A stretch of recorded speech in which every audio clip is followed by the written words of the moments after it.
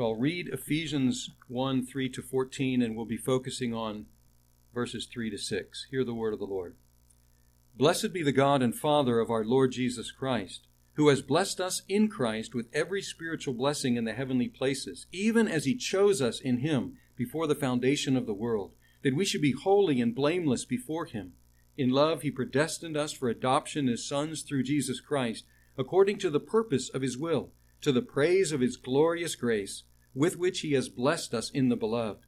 In him we have redemption through his blood, the forgiveness of our trespasses, according to the riches of his grace, which he lavished upon us in all wisdom and insight, making known to us the mystery of his will, according to his purpose, which he set forth in Christ, as a plan for the fullness of time, to unite in him all things, things in heaven and things on earth. In him we have obtained an inheritance, having been predestined according to the purpose of him who works all things according to the counsel of his will, so that we who were the first to hope in Christ might be to the praise of his glory. In him you also, when you heard the word of truth, the gospel of your salvation, and believed in him, were sealed with the promised Holy Spirit, who is the guarantee of our inheritance, until we acquire possession of it, to the praise of his glory. Let's pray. Now may the words of my mouth and the meditations of our hearts be acceptable in your sight, O God, our rock and our Redeemer. Amen. There are different conventions, different rules, written or unwritten, for written language and for spoken language. They have much in common, obviously, use the same words, use the same sort of parts of speech, nouns and verbs and so on. But written speech and spoken speech are actually very, very different things. There is some overlap, of course, and there's some oddity. I have a friend who's a very fluent friend, very articulate friend, but whenever he speaks in daily speech, it sounds like a book. And so it sounds rather odd because it sounds like written speech when it's a daily conversation. Some of the best writers are those who are able to write in a way that sounds like they're just talking to you. So they sound like spoken speech, even when it's written down. Now, the letters of the New Testament are actually spoken speech. It's kind of redundant, spoken speech, but spoken language that have been written down. And so one of the best ways to understand the letters of the New Testament is to read them out loud.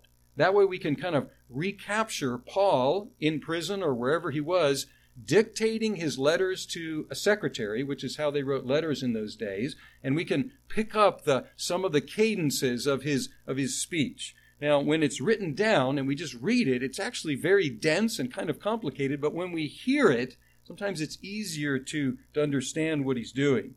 Now, this section is an unusual and even unique section in Paul's letters because normally, after he greets the church, he identifies himself and greets the church, and then there's a quick blessing, as we saw last week, grace to you and peace from God our Father, the Lord Jesus Christ.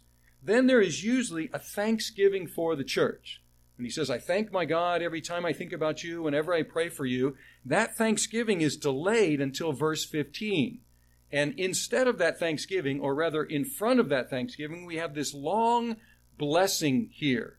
And this long blessing, you can, if you read it, and maybe read it kind of fast, you can hear Paul piling up phrase upon phrase in his excitement about what the theme of this, which are all the great things that God has done for his people in Jesus Christ.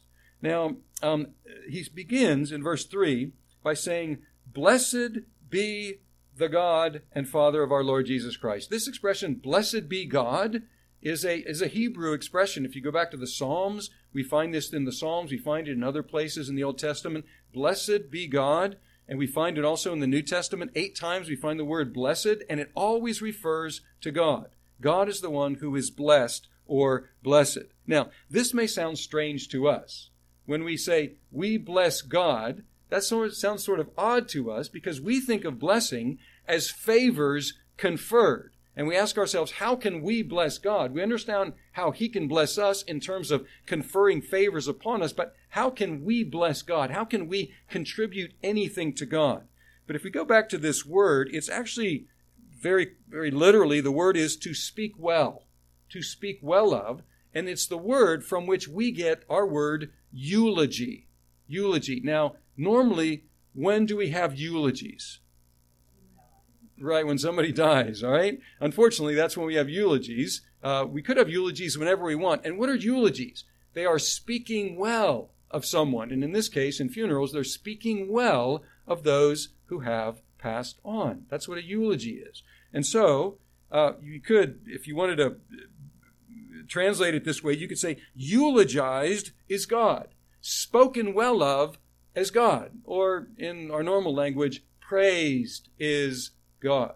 Now, it's interesting that this same word, it says, blessed be the God and Father of our Lord Jesus Christ, who has blessed us, who has eulogized us. So he is eulogized, he is praised, he is blessed because he has eulogized us. So we speak well of him because he has spoken well of us. Now, but think about this. Think about this.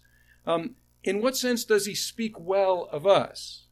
Think about the creation. Do you remember when God said, let there be light? And then what happened? What was there? Light. And he said, let there be seas and mountains and birds and reptiles and so on. And what happened? They were. So this is the difference between God and us. We speak well of God, but we don't create anything in the process. But when he speaks well to us or of us, he creates the benefits that he's speaking about. That's why this same word can apply to both. We speak well of God and we praise him. We recognize, but when he speaks well to us, he creates those blessings, he creates those benefits that he gives to us. And so that's the logic of this whole section. We bless God, we eulogize God because he eulogizes us, and by eulogizing us, he confers blessings upon us, and the rest of this is a host of these favors that he has given to us. The focus of the blessing here is the God and Father of our Lord Jesus Christ. This is quite a mouthful. He could have just said, like in the Old Testament, blessed be God, or blessed is God. But he says, blessed is the God and Father of our Lord Jesus Christ. And this means that God is the God of our Lord Jesus Christ, and he is the Father of our Lord Jesus Christ. So when Jesus Christ speaks about God, he speaks about God as his God, and he speaks about him as his Father. And by calling the Lord Jesus Christ, this is referring to Jesus, the man, Jesus of Nazareth, who is the Lord. So he too is God. He is the master of all, and he is the Christ. So he is God, and he is also God's anointed. As I mentioned last week, the idea of the Trinity, the doctrine of the Trinity, that there is one God, Father, Son, and Holy Spirit, it is never spelled out in one phrase, but it is all through the New Testament, and we see that here as well. Because on the one hand, Jesus has God the Father as his God, and then on the other hand, Jesus is the Lord of all. He is God himself and the anointed of God. But notice he is also ours. Blessed be the God and Father of, what's it say? Our Lord Jesus Christ. This Jesus of Nazareth, this one who is Lord of all, this one who is master of the universe, this one who is God in himself, who is also the anointed of God, is our Lord Jesus Christ. And that is the jumping off point, because from here on, he says, who has blessed us in Christ. So if Christ is ours, and we are in him, we have all these blessings. Now, he says here that the blessings are every spiritual blessing. Now, we have many material blessings, particularly those of us who lived in privileged places in the West. We have many material blessings. Do any of you have all the material blessings that there are? No, absolutely not, right? And some of us would like to have more material blessings than those that we have, either health or wealth or whatever it might be, comfort. We have some material blessings, but in contrast to that, he says here that we have how many spiritual blessings? All of them, every one, not one left out. Now, this word spiritual can contrast with material, as I have just done, But also, this word spiritual, if we capitalize it, it is saying Holy Spirit blessings. The blessings that are conferred in Christ through the Holy Spirit. Now we will see here that this section is divided up into basically Father, Son, and Holy Spirit. Verses 3 to 6 focus on the Father. Verses 7 to 12 focus on the Son. Verses 13 and 14 focus on the Holy Spirit. But because of the nature of God, we can't divide these out very well, can we? Even in the section on the Father, he's speaking of every spiritual favor in Christ, and they are spiritual, capital S favors. They are communicated to us through the Holy Spirit. And where do we have these? We have many spiritual or material blessings on earth. Spiritual blessings, where are they? In the heavenly places. In the heavenly places. Now, if we look at other texts, the heavenly places are the realms where God dwells, where the angels dwell, and even where the evil spirits dwell. We'll find out later in Ephesians that the evil spirits are in the heavenly places. Most importantly for us, these are the realms in which Christ dwells and from which he reigns. If you look over at Colossians chapter 3, verse 1 to 3, look at the logic here. It says, "If then you have been raised with Christ, seek the things that are above, where Christ is, seated at the right hand of God. Set your mind on things that are above, not on things that are on earth, for you have died, and your life is hidden with Christ in God." So he says, where is Christ? Well, Christ is at the right hand of God. He is in the heavenlies, where he sits at the right hand of God and reigns over all. And then he says, where are you? Well, if the Lord Jesus Christ is your Lord Jesus Christ, if you are in Christ, then you are with him, and you receive in him all these spiritual Holy Spirit blessings. Now, as we look at the breakdown or the outline of this section, one author summarized it this way, and maybe this will be helpful. He talks about selection by the Father, sacrifice of the Son, and seal of the Holy Spirit. Selection by the Father, sacrifice of the Son, and seal of the Holy Spirit. And that's what we're going to be seeing these next 3 weeks. And you can see that these are not categories that we've just made up, because at the end of each of these sections there is a refrain. Look at verse 6. To the praise of his glorious grace, the end of the Father section. Look at verse 12. The end of verse 12. To the praise of his glory, the end of the Son section. And look at the end of verse 14. To the praise of his glory. So, blessings from the Father, selected by the Father, to the praise of his glorious grace. Sacrifice of the Son, to the praise of his glory. The seal of the Holy Spirit, to the praise of his glory. And so this is the treat.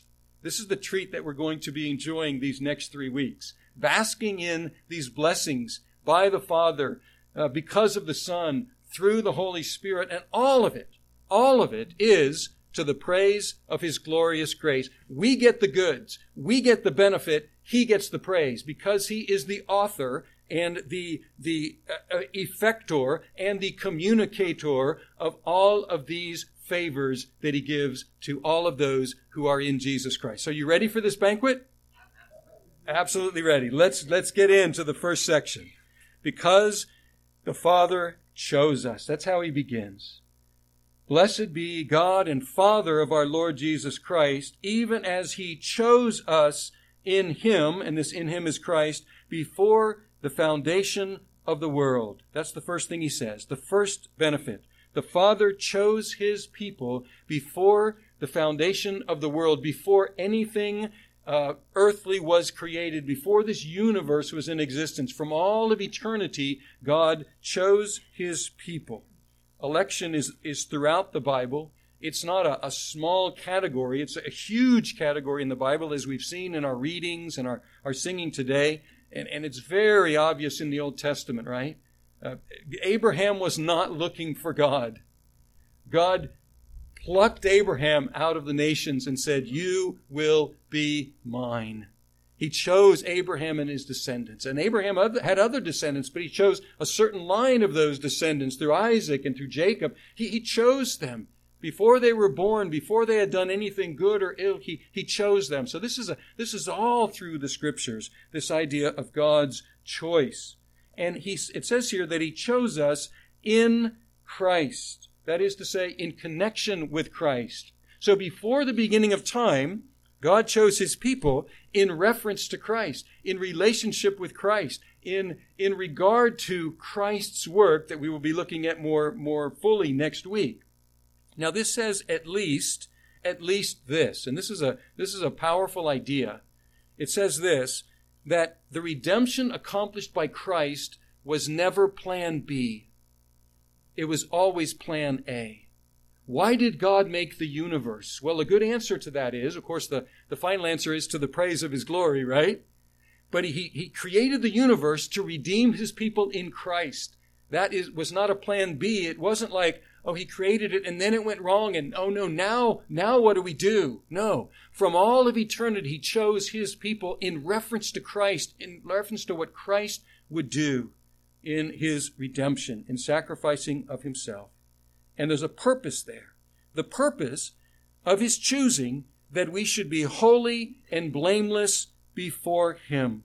So in verse 4, even as he chose us in him before the foundation of the world, that we should be holy, saints, we've already seen this word, holy and blameless before him in love.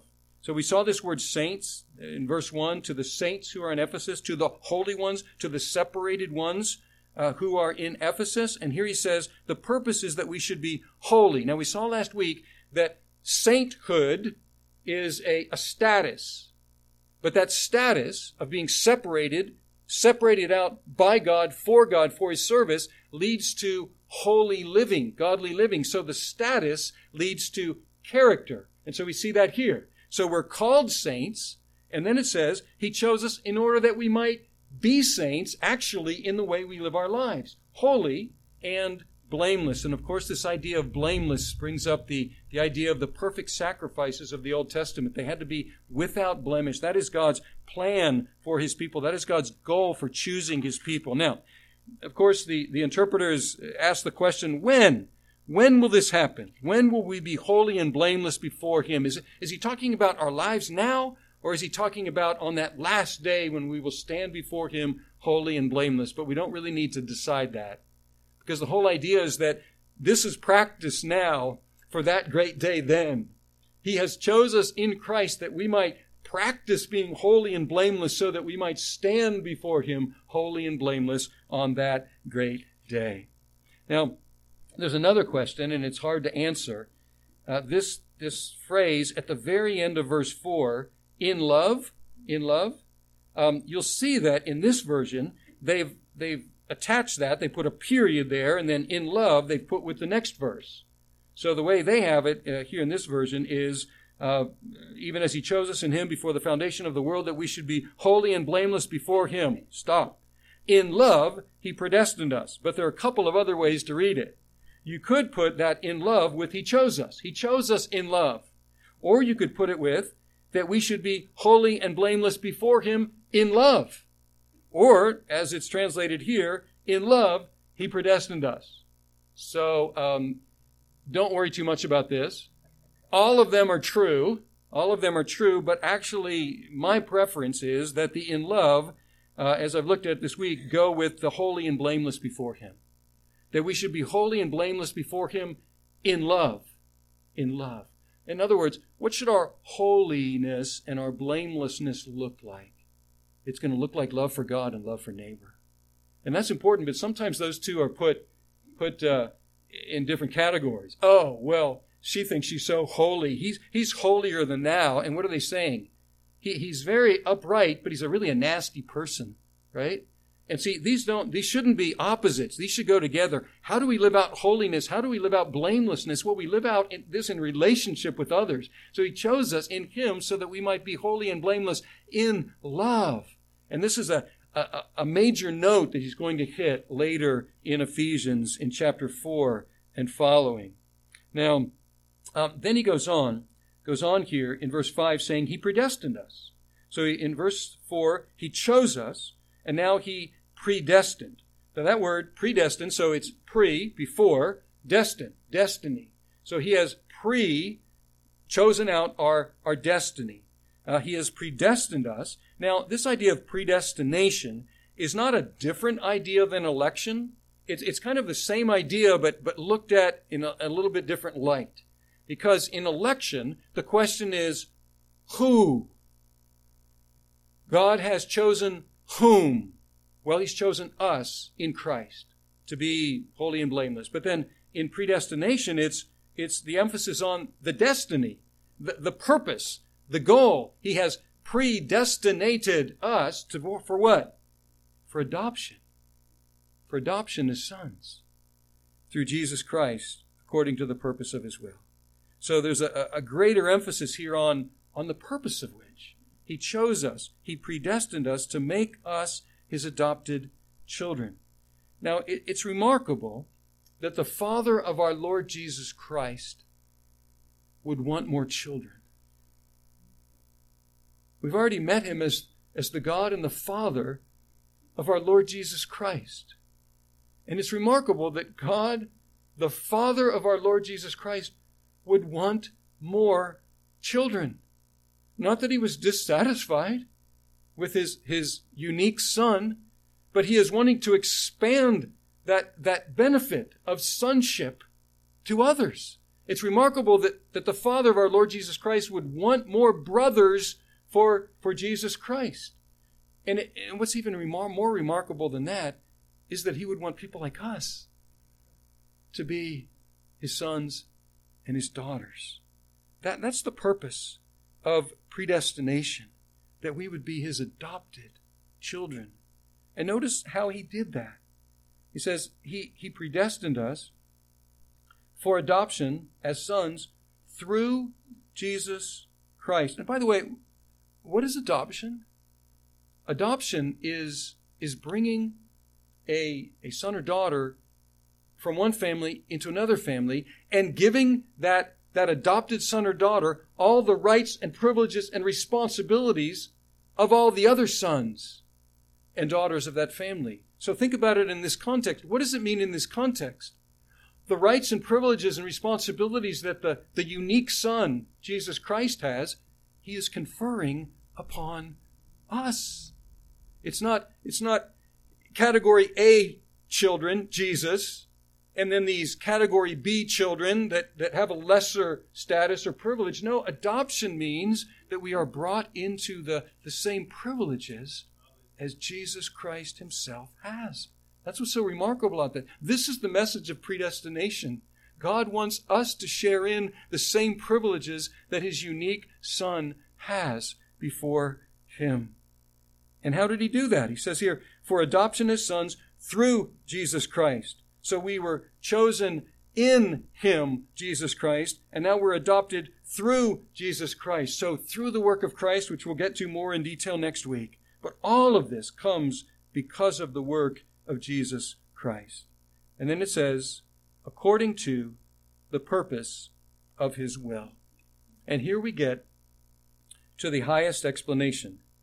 Why did God do this? And the only answer is, because he wanted to. You can't get a higher explanation than that. You can with humans. You could probably get all sorts of explanations. Why did so-and-so do what he did? All sorts of explanations. But there is no higher explanation to the activity and the decree of God than God himself. How could there be? You see, we consult many things. We get advice. We go to people. We read books. We look for wise counsel.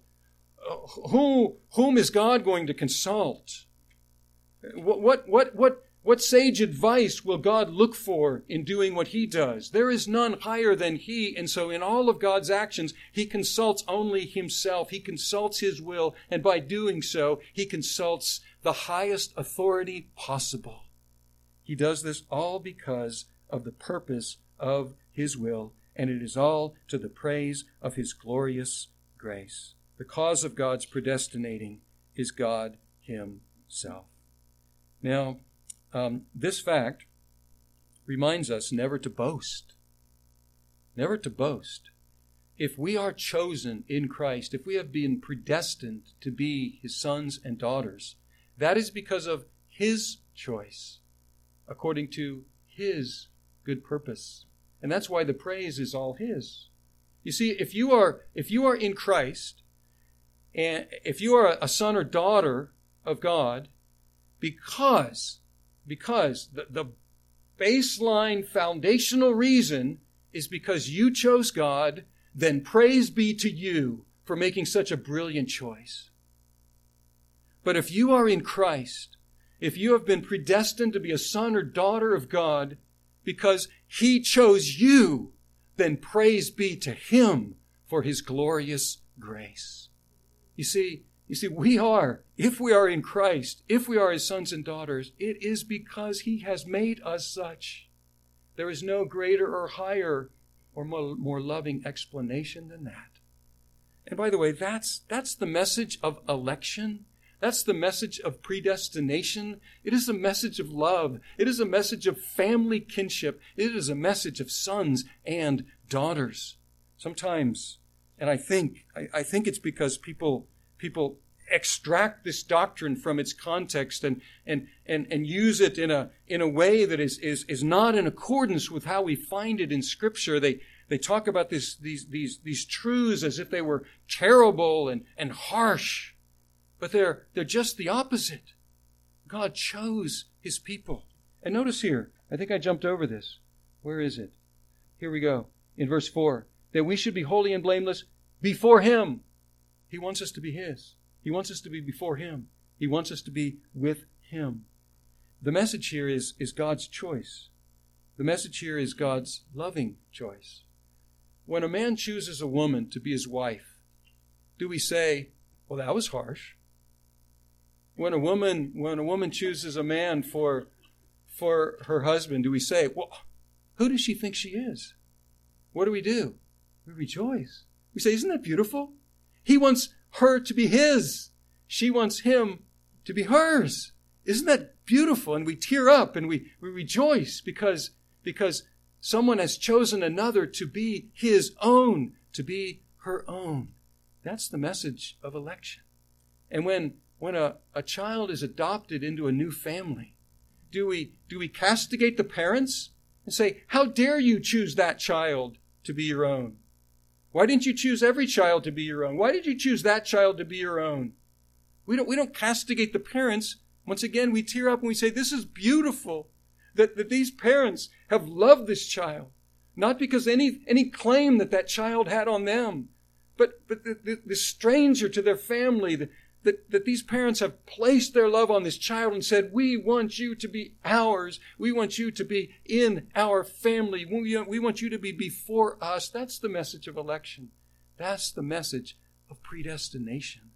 It's a message of love, of God wanting us to be His and with Him.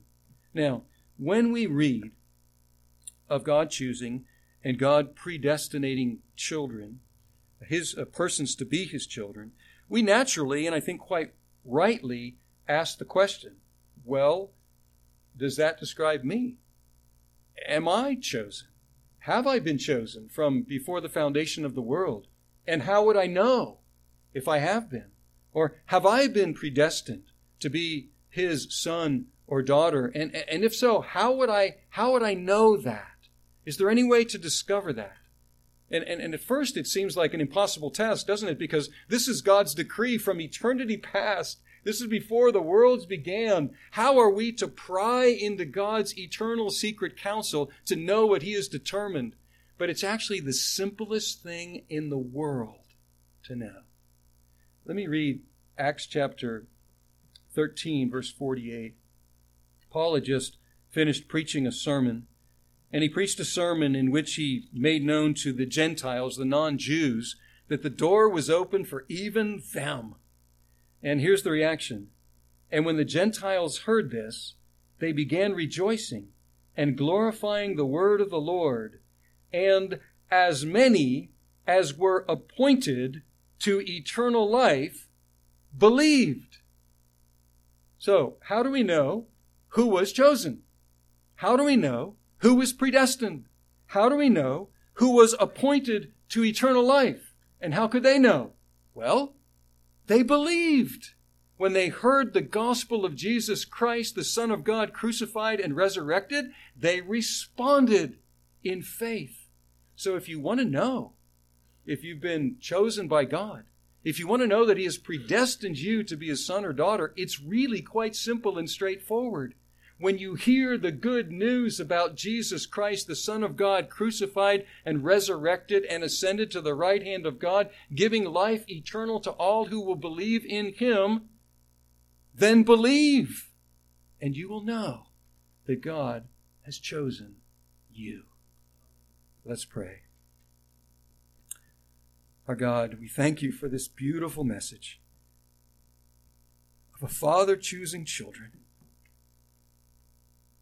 from another family, children that are described elsewhere as children of wrath, children of disobedience, children of the devil. We praise You, O Father, God and Father of our Lord Jesus Christ, that You would choose others to be Your children, that You would choose people like us and transfer us from our former family into Your family. Oh God, I pray for those who hear the sound of Your word today, here or wherever it's preached, that those whom You have appointed to eternal life, that this day, that they would believe and so know that You have chosen them to be Your own. We pray this in Christ's name.